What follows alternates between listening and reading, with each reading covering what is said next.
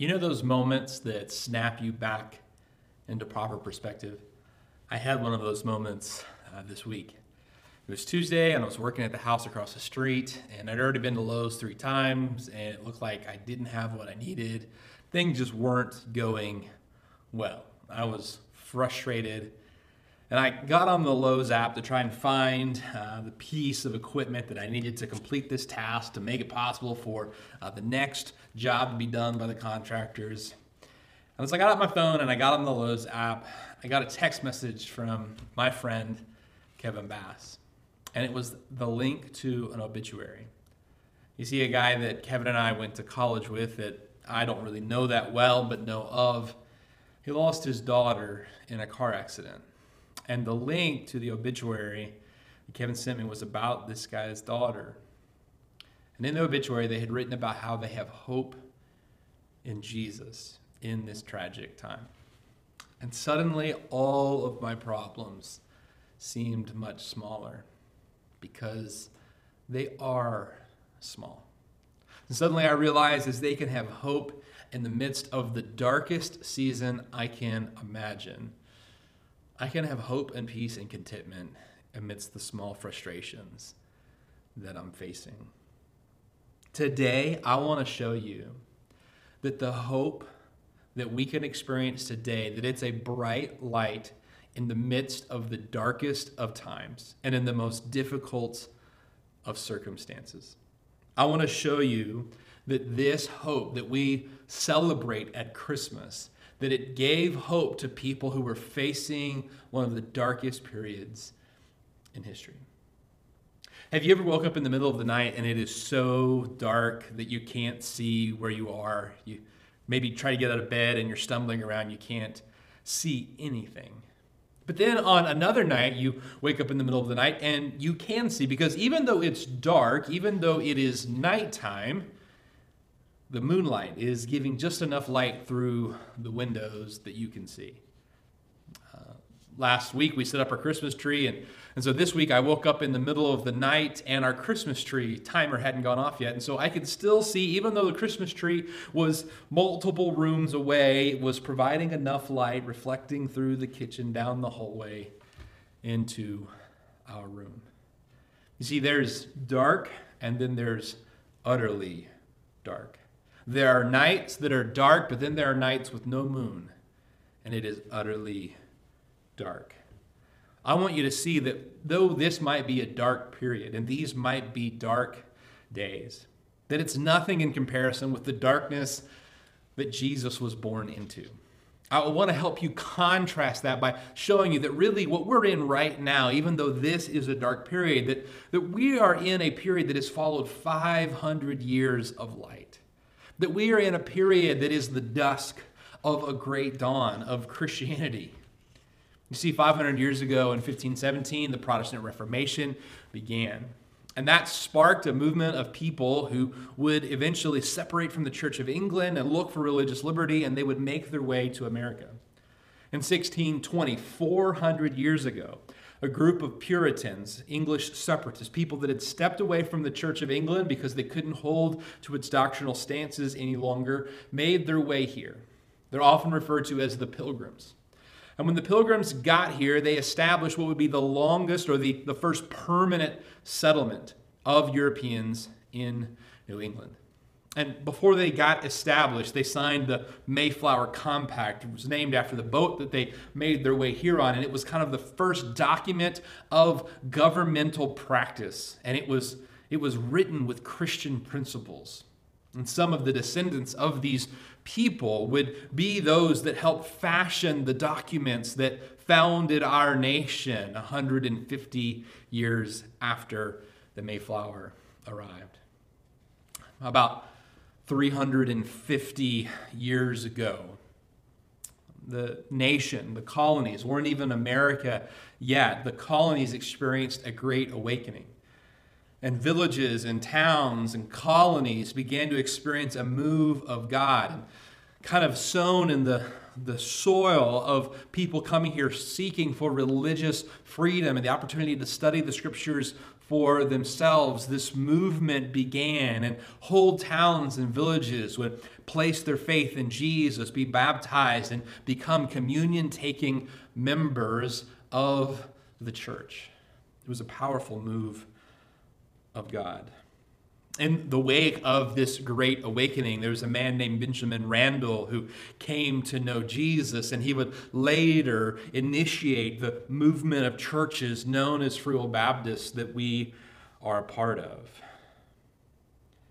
And it would be very easy for us to look over the past year or over the past decade or over the last 20 years since the dawn of the new millennium and say, man, the church is not as strong as it used to be. America is not as Christian as it used to be, and say these are dark days. But really, there has been this incredible opportunity for religious liberty and freedom here in America for many years.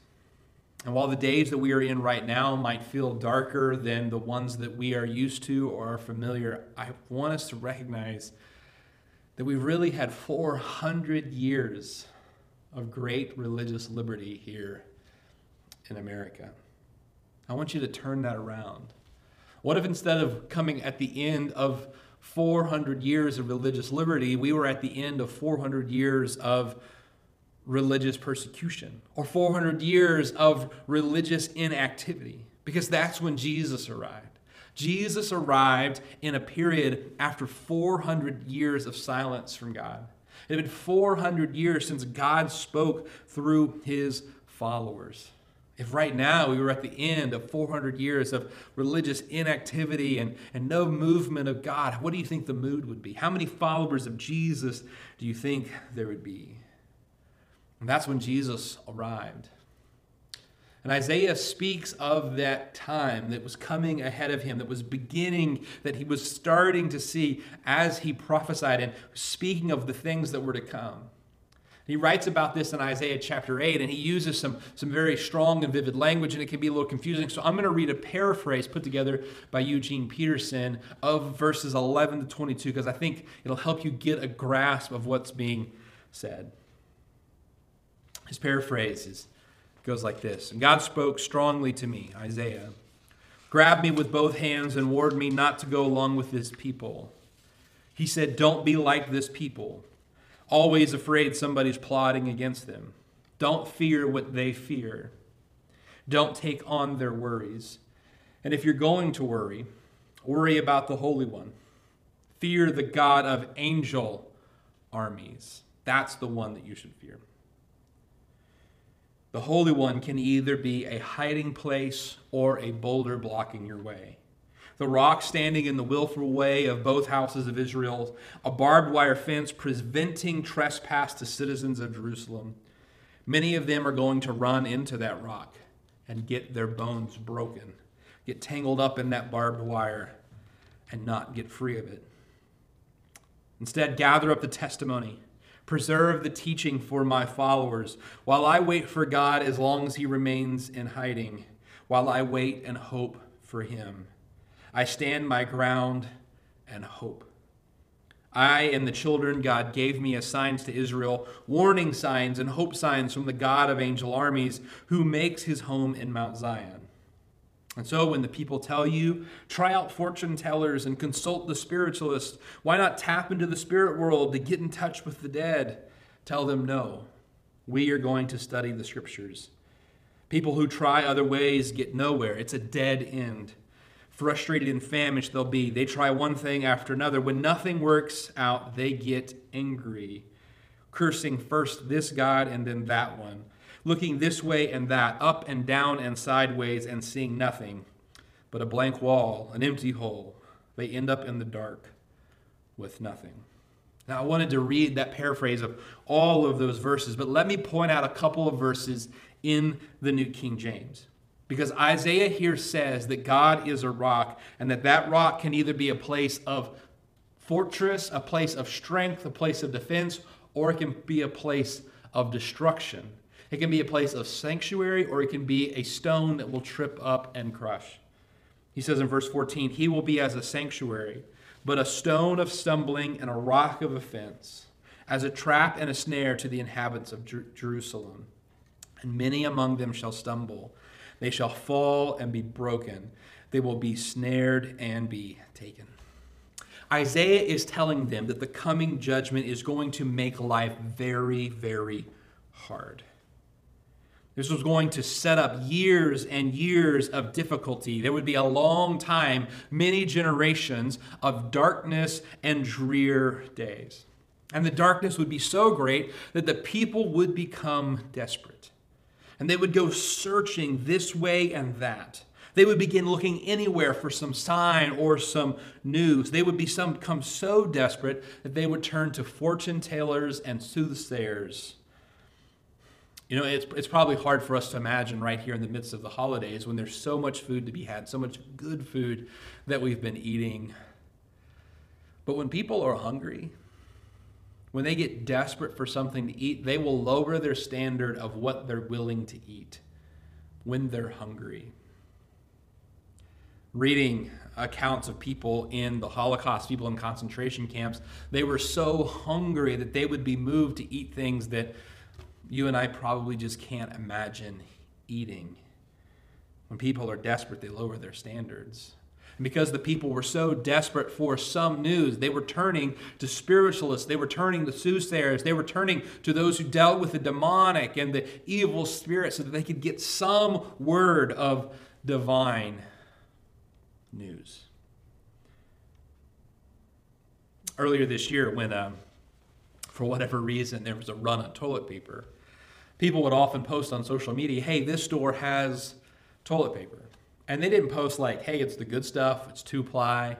It's just they have toilet paper. And people would go and buy it, not caring if it was the brand they normally bought, not caring if it was the quilted or if it was super soft, whatever. People just wanted toilet paper. They wanted something. Because they were desperate, they were willing to lower their standards. It used to be you go to the grocery store and there were dozens of different choices of toilet paper, different brands, different textures, different softness.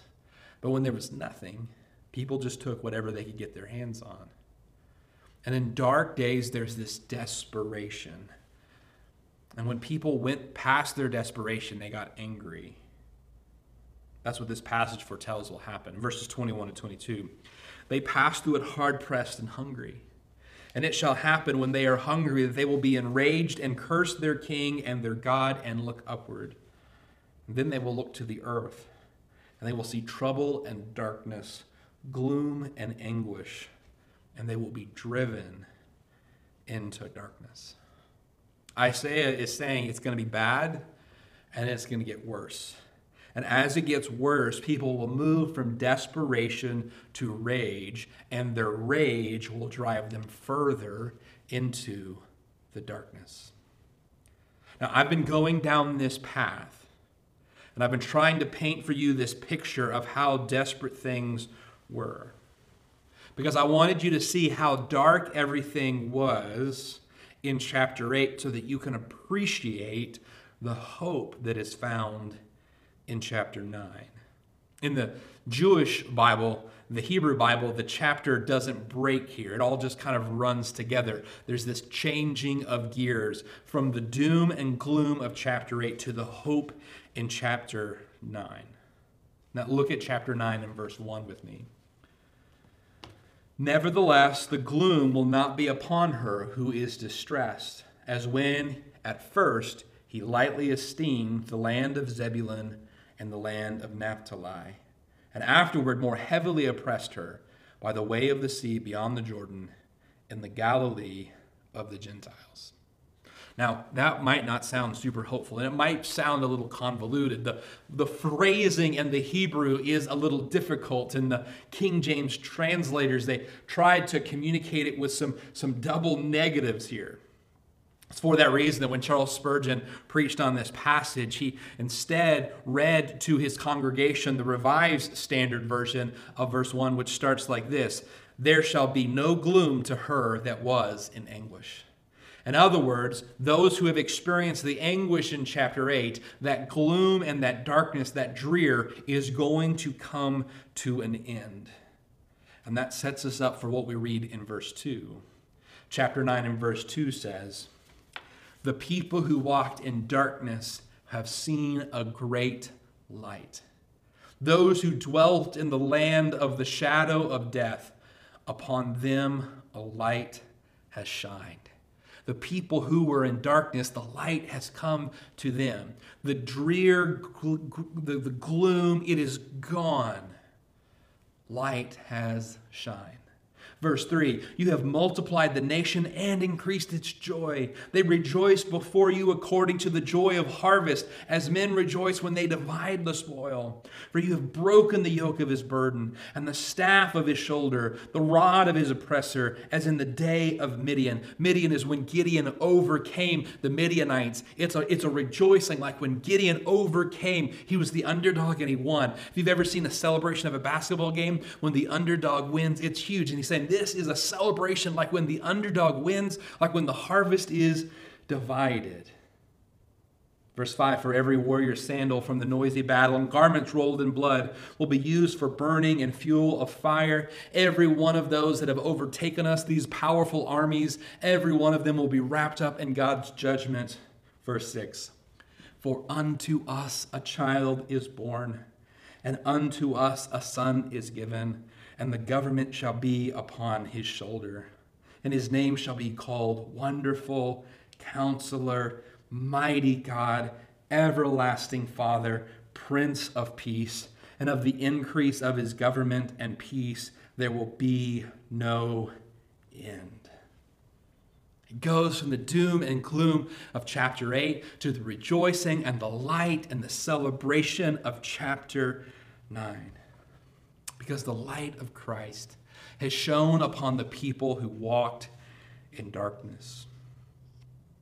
You see, the stars shine bright on the darkest of nights.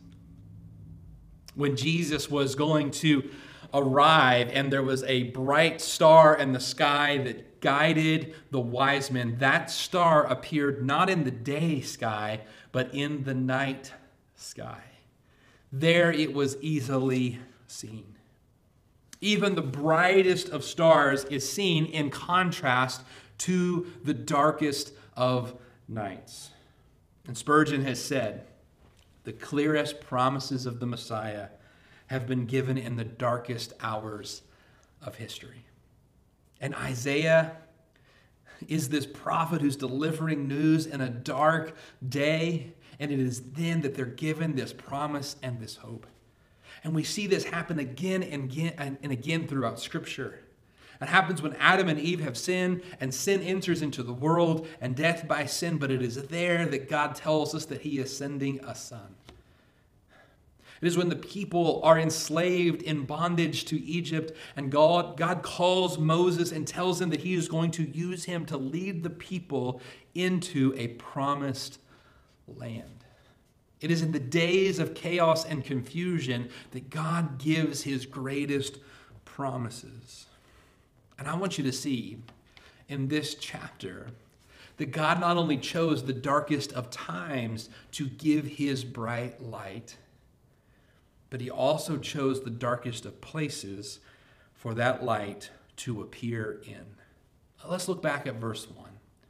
That opening phrasing is kind of challenging. But let's start with, as when at first he lightly esteemed the land of Zebulun and the land of Naphtali, and afterwards more heavily oppressed her by the way of the sea beyond the Jordan, and Galilee of the Gentiles. Now, reading that today, those places, those names, they don't mean a whole lot to us. But when Isaiah prophesied this, there had just recently been an attack on the people in Galilee. This Assyrian leader had led an army to conquer, to wipe out the people in Galilee. It was one of the first places that the Assyrians came and wiped out the Jews. Now the Assyrians would come and they would bring conquer and conquest to the rest of the people. The rest of the people would be conquered and taken into captivity eventually, but it started there in Galilee. And it started there in Galilee because it was a place of great sin. Not only this, Galilee was this small, insignificant place. And it wasn't just made up of Jews, but there were also foreigners and strangers, Gentiles, it refers to here. And so it was this small, insignificant place, a place where God had allowed the Assyrians to come and conquer. It was a place where the first beginnings of these dark days had happened, in this small, insignificant place. But it's there that Jesus would arise. He would be born in Bethlehem, a small town, but then he would be raised in Galilee, Nazareth specifically. It would kind of like be someone who is born in Folsomville, but then they grow up in Chandler.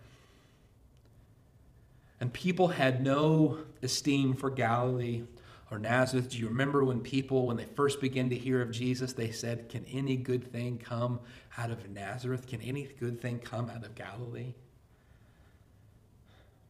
And Chandler is a small town outside of Evansville, and often when you speak to people in Evansville about Chandler, they don't even really know where it is. They think that it's 45 minutes away like Jasper, or they know of Chandler as the speed trap on the way to Boonville. It's small and insignificant in their eyes. That was the kind of place that God sent the bright light of Jesus. That is the place that the darkness began to first be pushed back by the dawning of a sun who would rise. How is it possible that these dark and difficult days can be turned back? They are turned back through the impossible arrival of God in the flesh. And this promise is one that gives us hope in the most difficult, darkest of days. Even in chapter 8, which is filled with all of this hardship, look at verses 9 and 10. Be shattered, O you peoples, and broken in pieces. Give ear, all you from far countries. Gird yourselves, but be broken in pieces. Gird yourselves, but be broken in pieces. Take counsel together. Now, these are the people that are coming to conquer Israel that Isaiah has said is going to happen. But he says, hey, listen, you can take counsel together, but know that you're going to be broken in pieces. You can speak the words of defeat over us, but it will not stand. Why? And the next words are, for God is with us.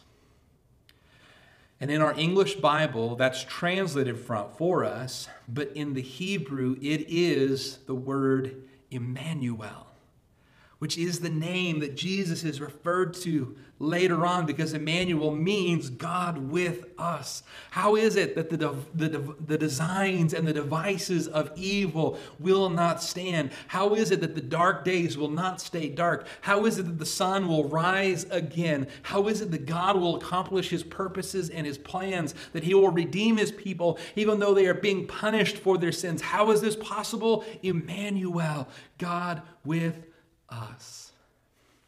Even in the darkest of moments, when the armies were coming in on Jerusalem, there was hope to be had because Jesus was coming to be with us. The Emmanuel was coming to be among us. God with us. In these dark moments, Isaiah preaches a message of hope because of Jesus. He preaches a message of hope because of Emmanuel, because of the Son, the child who is given to us, who will be called Wonderful, Mighty God, Everlasting Counselor. Even though it is hundreds of years before Jesus will come, Isaiah has this hope. Isaiah, looking into the darkest chapter of Israelite history, can have hope because of a son who's coming one day. And I know that these are dark days for us, but we can have hope because of the God who has already come. We're not just looking forward to it in the future. We know that he has already come. That is what we celebrate at Christmas. And so we have hope in the darkest, dreariest, gloomiest of days, knowing that the hope has arisen. Hope has arrived. Jesus has come. A son has been given to us. Spurgeon says, "In the worst of times, we are to preach Christ and to look to Christ. In Jesus, there is remedy for the direst of diseases and a rescue from the darkest of despairs."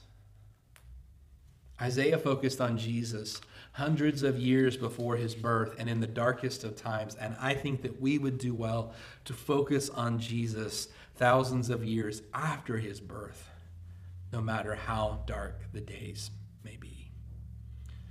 You know, there are some places where there's less sunlight than others. If there's a valley, there's a place that is in between two mountains. The light on either side blocks the light. The mountains block the light, and so the valley dwells in the shadow of those mountains, and it's only until the sun comes directly over that they have that light. And there are places in the world where it's darker than others. There are times in life that are more difficult than others. But even in those times, we can have hope because we know that the sun will rise. Isaiah could have hope because he knew the sun would come. We have hope because we know the sun did come and he rose again. The most northern city in the United States is a city of Barrow, Alaska. And the people who live there call it by a different name because they call it by its Inuit Eskimo name, which I am not going to attempt to pronounce.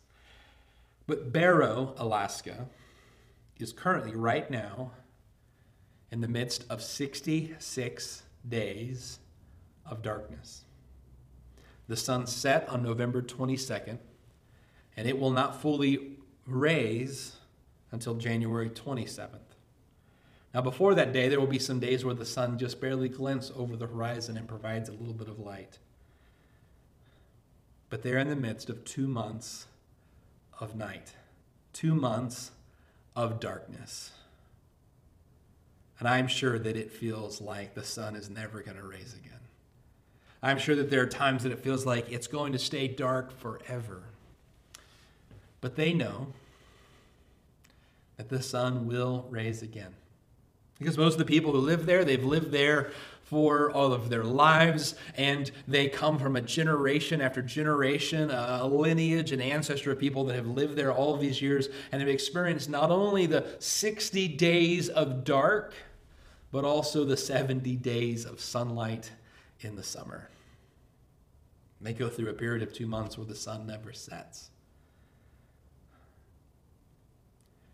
Even in that place where it is the darkest, and it's dark for days on end, they know that the sun is coming. And for Isaiah and the people of Israel, in the middle of the darkest of days, they knew that a sun was coming, and that gave them hope. Friend, 2020 has been full of dark days. And perhaps you are currently living in a season of your life that is hard. You're living in a time of your life where you are broken and battered, you are frustrated, you feel forsaken and forgotten. Know that you can have hope, that the sun is coming. You can have hope in the darkest of days. And I believe that hope shines the brightest in the darkest